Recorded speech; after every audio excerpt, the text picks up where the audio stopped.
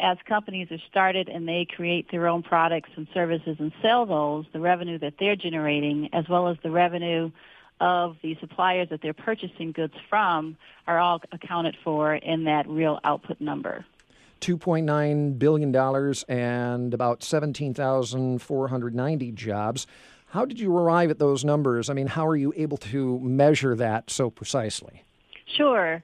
So just to back up a little bit, Pat, we've built this infrastructure to support entrepreneurs through our grants to organizations across the region. And our funding has been used to develop this network of support for entrepreneurs of all types at every stage of business growth.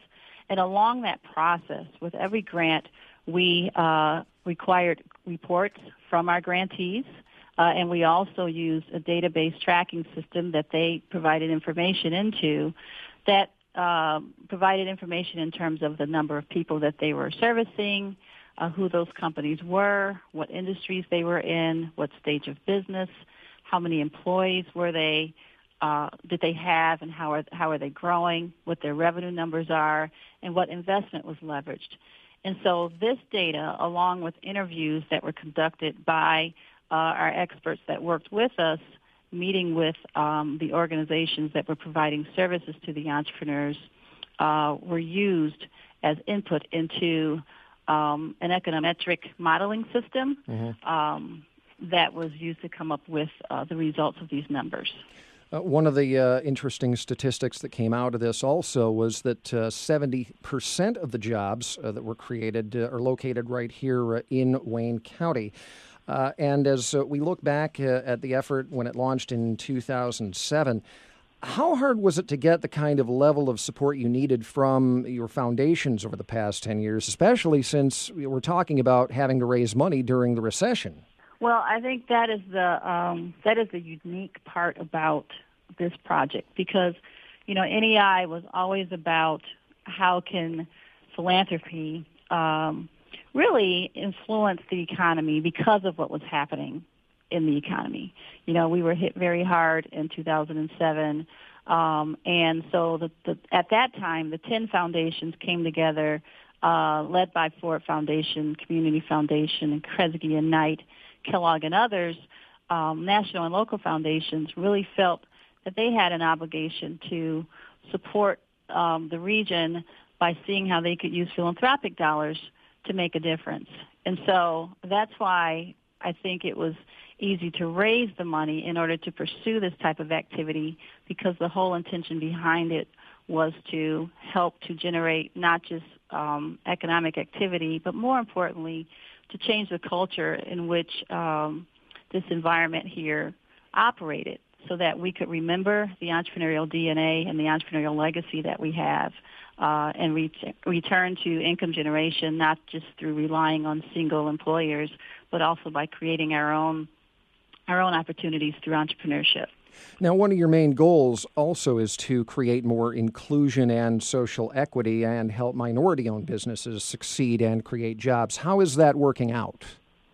Yeah, we've been really pleased with what we're seeing through what the service providers, otherwise the NEI grantees, are telling us based on who they're serving and how things are going. If you look at the number of new companies that have been created over the life of NEI through the organization supporting entrepreneurs, 1,600 of them have been created, and of that, about 40% have been created by people of color, and about a third of that 1,600 by women. And so we feel really good about that, considering that, national averages of the percentage of minority-owned businesses in the United States is around 15%.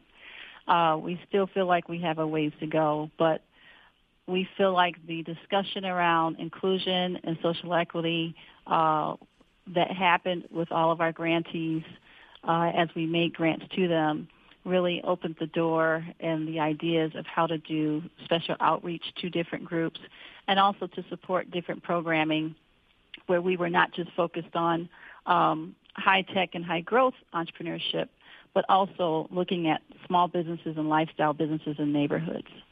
So what are NEI's goals for the next few years, and how do you keep the ball rolling?